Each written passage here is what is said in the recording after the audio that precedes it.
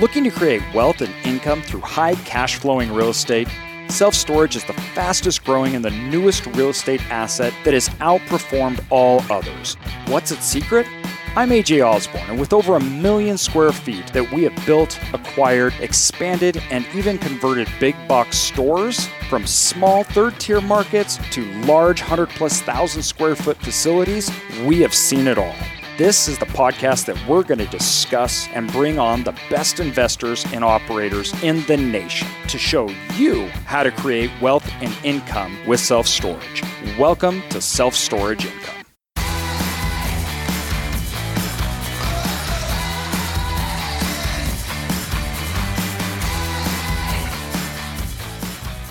Welcome everybody to Self-Storage Income. And man, it's been a crazy year, but it's a year filled with opportunities, and it seems to not be that crazy when you turn the TV off.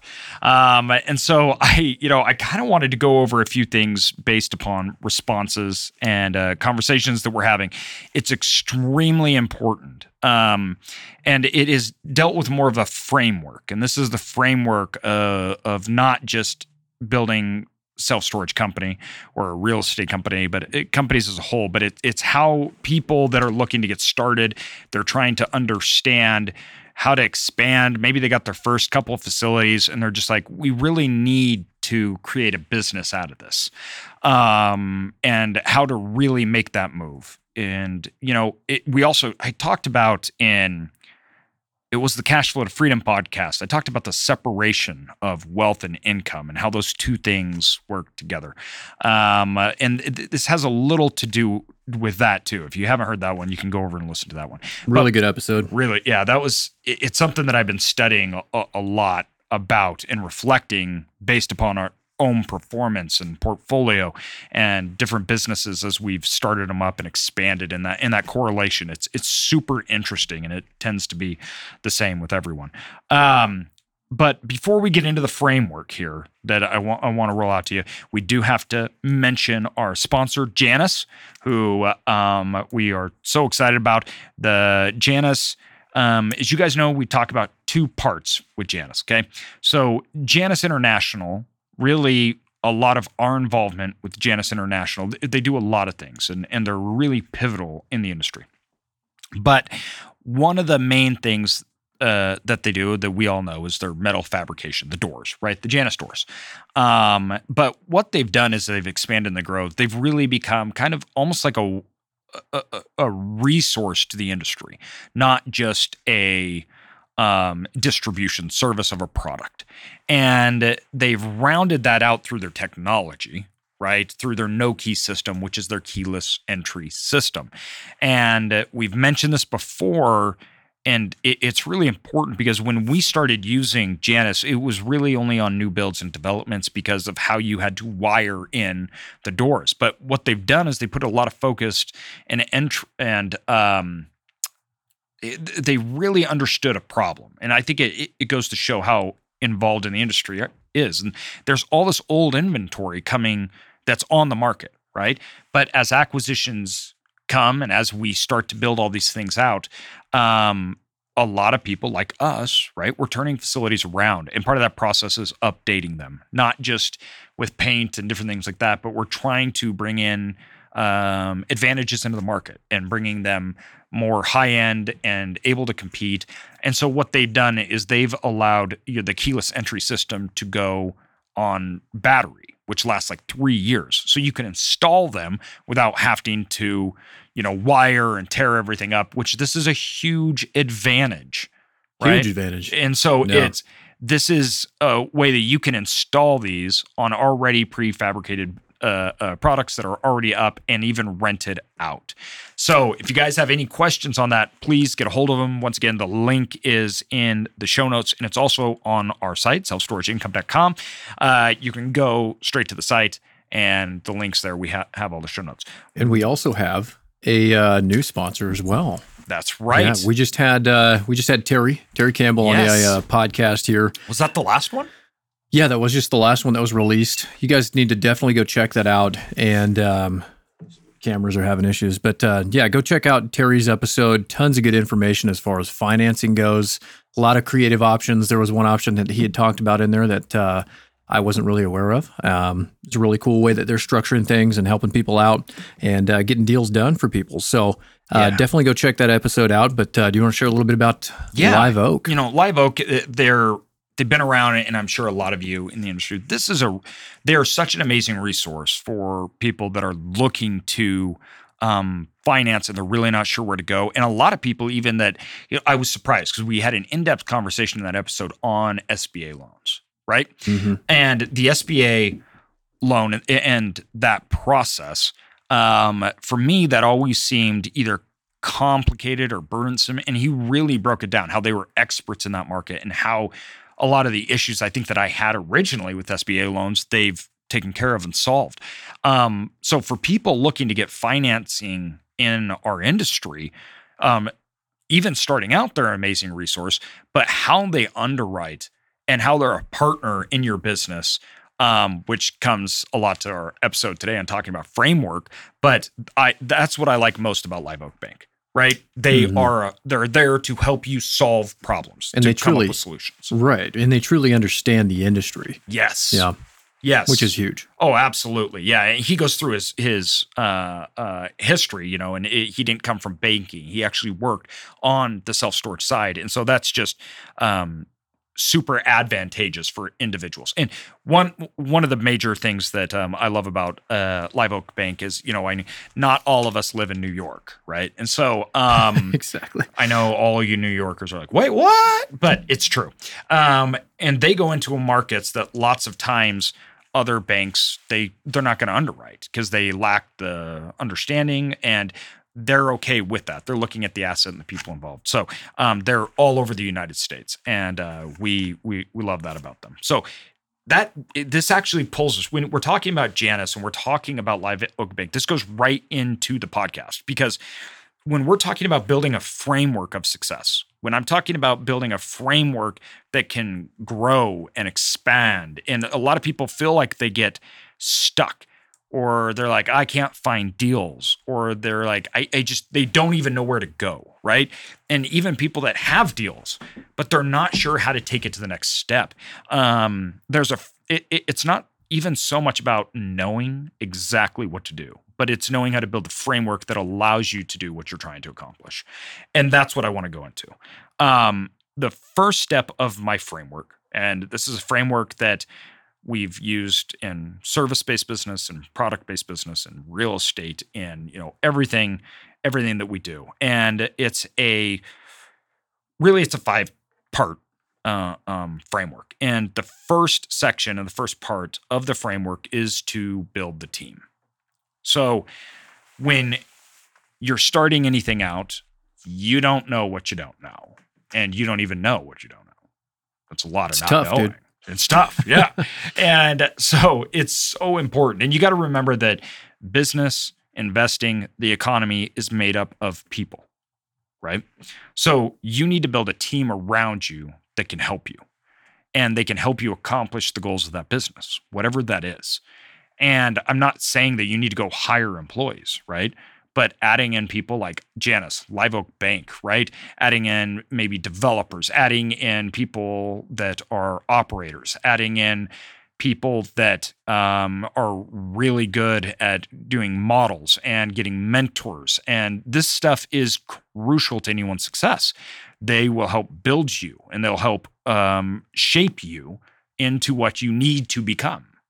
And that's the key. You're not it then. You need to become it, and you need help to get along that way.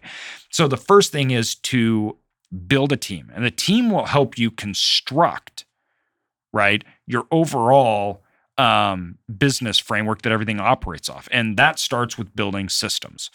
Now, after you've built a team, you need to identify systems that need to be created to accomplish tasks. I think of systems more as funnels, right? So I say, okay, listen, I need deals, right? And maybe I need money. So what systems am I going to put into place that will allow me to accomplish these things? Do I have a system to contact brokers, right? What systems are you putting in place to fill up that top funnel? And then once you build out systems, it's then the next step is processes. Now, these two things are different. I view processes as things that can happen more automatically, right? So I look at processes to automate, to streamline what you're trying to accomplish. That can be email campaigns, that can be marketing, that can be a lot of different things, but the processes are going towards accomplishing a goal. So the systems are feeding the processes to accomplish that goal. So first you need to build your systems out. And that's lots of times that's just you, right? We have systems. I have daily systems that I write down. Okay, what am I doing throughout this day, and what is my system to schedule out? And how am I building this out? And then we have processes, right? We all sit down. So when me and my team get together, right, Connor, as you know, we look and we say, okay, what are the systems and what are the processes that we're going through? So processes protect us. Processes allow us to see what's happening. This is lots of checklists. This is task-oriented, right? And these things grow as you grow, because as you're building out the systems of your businesses, who's doing what? How are they doing this, right? Then the processes evolve and change, which we're going to have another meeting this afternoon as we're going to update and we're moving forward with these things.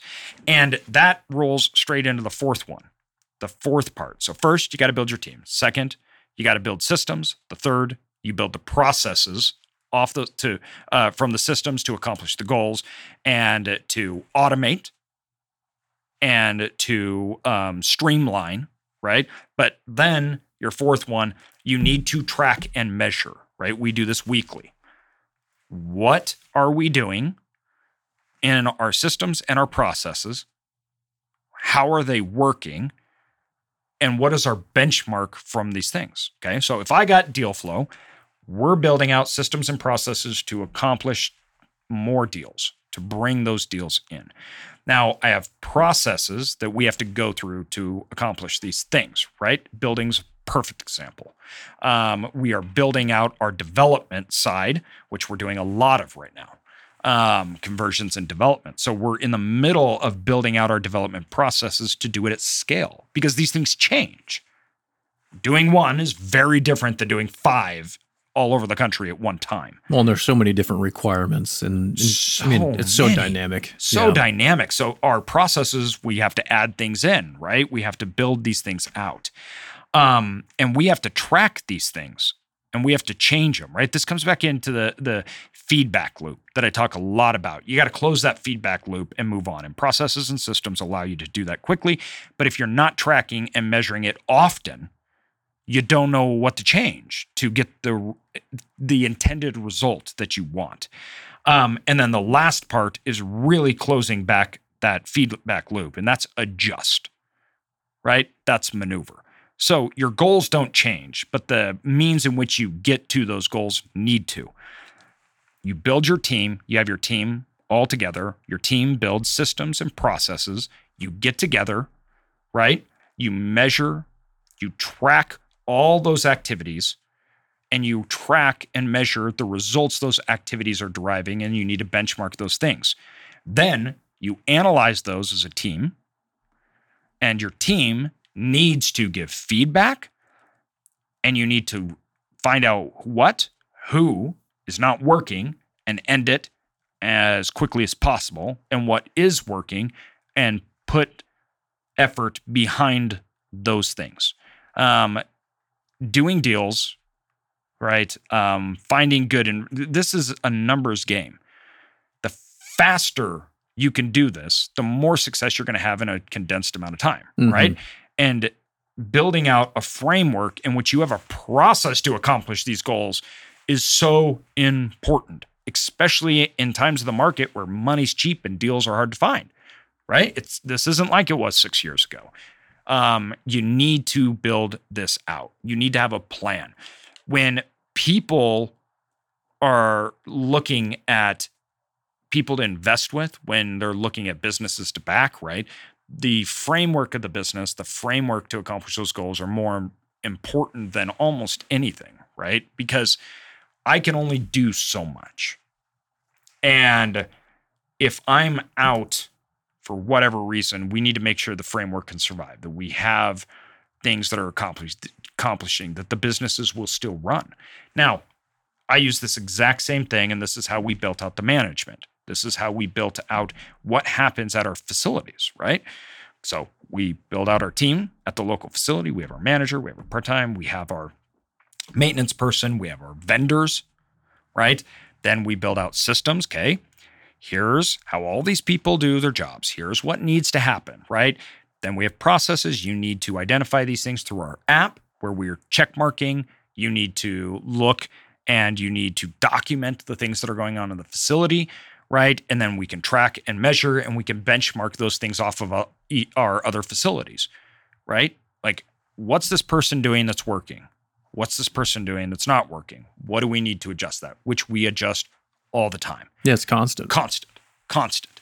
And if you're not adjusting all the time, you're falling behind a lot. Mm-hmm. And you need to be able to adapt and to move forward as markets change. So developing, once again, this framework of operations is so fundamental. When we're either working with people, when I'm looking at the inner circle, I'm like, listen, we need to provide you knowledge, tools. You need to build out these things, right? To work within your framework. But unless it just can't be random. It just can't be, I'm going to call brokers. Nobody has anything on the market, but yet deals are getting done. Right. And, well, I hope I get people to move into my facility and maybe we'll charge more next year, right? That's just guessing. That's hoping and dreaming. You need to operate that facility at peak performance. You need to make sure you even know what that is. And without tracking and measuring, you just can't understand that and you can't know it. I can't stress this enough. For sure. I had a quick question for you. It's kind of a hard question to answer. But when we're talking about, I just want to see what you have to say, but when we're talking about figuring out what works and what doesn't, and before we adjust and maneuver that last step, at what point do you decide, okay, this is failing, this isn't working? Because a lot of stuff does take time. You have this period of time where maybe it's not working for a while, but then, it's going to compound and then it starts to work. At what point do you say, okay, it's failing or it's not? Because obviously you do want to make those choices fast and as quickly as you can to really double down on what is actually working. So I just wanted to see what your answer to that would be. So that's a great question. And how I do that is you do two types of tracking. You do a goal achievement and you do progress.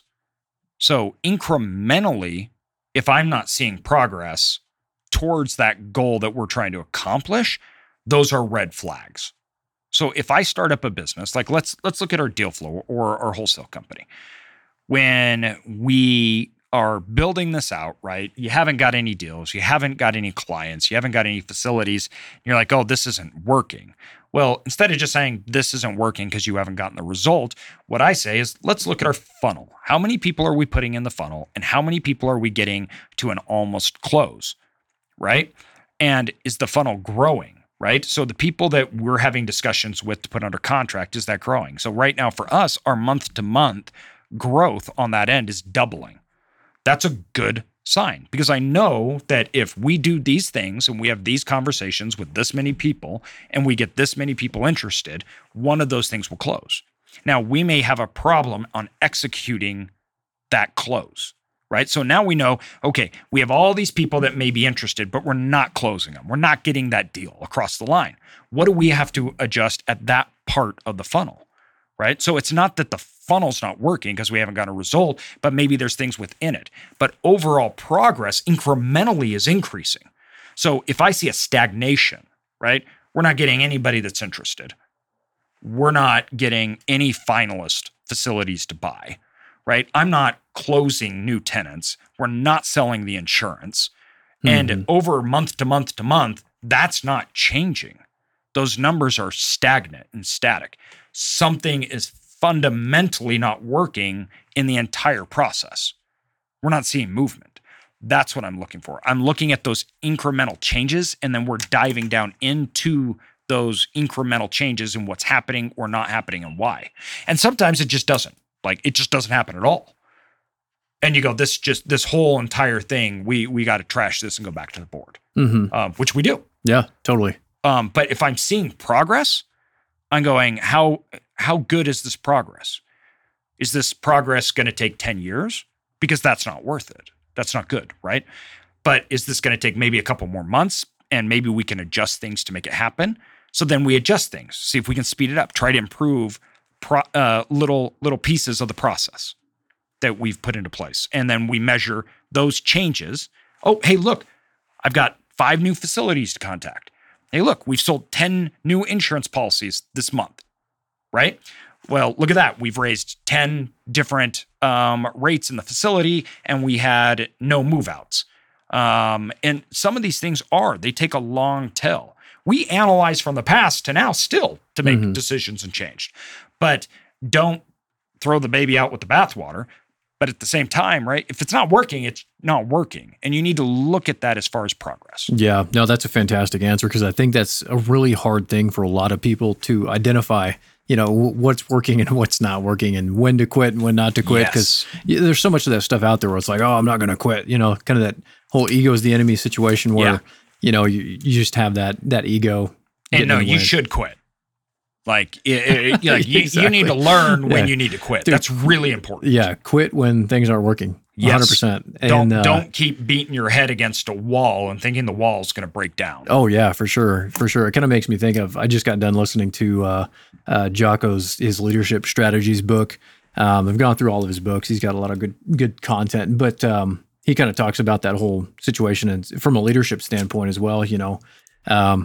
Knowing when to quit, it's not a bad thing, especially coming from his background in special operations and in the military and stuff. You got these type A people that they're like, oh, I'm never going to quit anything. And it's like, well, you absolutely should quit. Like, if something's not working, quit, do something else, find a different route, find a different way. Don't quit the overall goal or the vision, but find a different path, use a different funnel, whatever that means to you. Exactly. And that's the key, is you don't quit the vision. You don't quit the goal. Exactly. Right? You quit maybe a path you took, and you go back and take another one. Exactly. So and that's how I guess I look at quit. When I say I never quit on the goal, but I quit on the methodology. I quit on how we get to that goal all the time. Yeah. Like, all the time. Like, that doesn't work. Scrap it. Let's try something new. If I'm measuring something and we're not getting incremental results from it over an extended period of time, and I'm looking at the drivers of what is driving those incremental, I'm not seeing any changes. Yeah, stop, end, done. This doesn't work. Move on. And within your framework, that's a really important part. You need to be analyzing, right, when you track and measure, not just the processes, but the drivers, right? What is driving the results or not driving those results? And are we seeing movement? These things take time, right? And that's why, we talk about, and we have for Cedar Creek Wealth, our private equity side, we have, and they're kind of my 3 fundamental tenets of everything. We literally have them on my wall in the office. You can see it on my Instagram. You should go on there, but it's impact, freedom, and progress, right? Progress is the goal. It is not the tangible. It's not that thing. It's not that even that one facility. It's not even maximizing that. It's that we are incrementally getting better all the time. It's progress is the goal. And if I'm looking at processes and systems that are not progressing, we need to change or scrap. So, no, absolutely. I think that's it too. Along with this and building out this framework, you have to realize that when we wrote the book, Growing Wealth and Self-Storage, the Investor's Guide, right? It was more about focusing on tangible things that you can utilize to build a framework that will accomplish the goals, and understanding how to make that work, like underwriting, right? So there's fundamental principles that you need to understand to build off of. Understanding value. And when I talk about value, we've had a podcast of this. I'm not talking about necessarily even strictly the value of a facility. I'm talking about value on overall, right? How does something derive value in that asset class? What is it? What are the value drivers and what are the drivers that deteriorate that value? If I understand that, I can build a team, systems, processes around pushing the things that drive that value. And then I can track it and see if I know where that value comes from. Are the things that we put into place, are they pushing that value? Are they creating that value, right? And I can track and measure that. And I go back down to my foundation, my basic, which is my understanding of where value comes from, right? Or my understanding of the industry, my understanding of economic and business principles, and then I can adjust accordingly.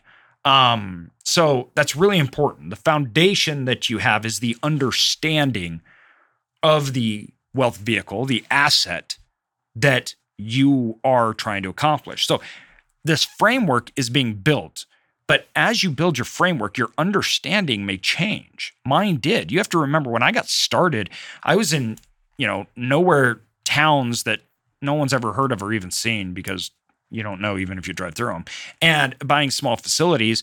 And I learned that that's not bad. There's nothing wrong with that. First of all, like that's how I had to start. That's how most people have to start. That's great. Awesome. It got me to where I was. But there came a time where I understood more my frame or my base, right? Fundamentally changed. My foundation and my understanding of the industry and what I needed to do and where I needed to go change. So we reformatted the framework. I sold those facilities off and we started anew based upon what I was trying to accomplish. So I didn't quit on the goal, but I definitely quit on the way we were going. And it was through that change, because my foundation, my understanding, my knowledge had changed, took us to a whole new level. That's good. Mm-hmm. That's what you want. Progress, dude. It's all about the progress. So anyways, we could beat this to death all day because I would. One of the other things, though, that I do want to mention is we are like right at the cusp of 200,000. We are still doing our giveaway downloads for the podcast. So we're doing a giveaway, I want you guys to know about it.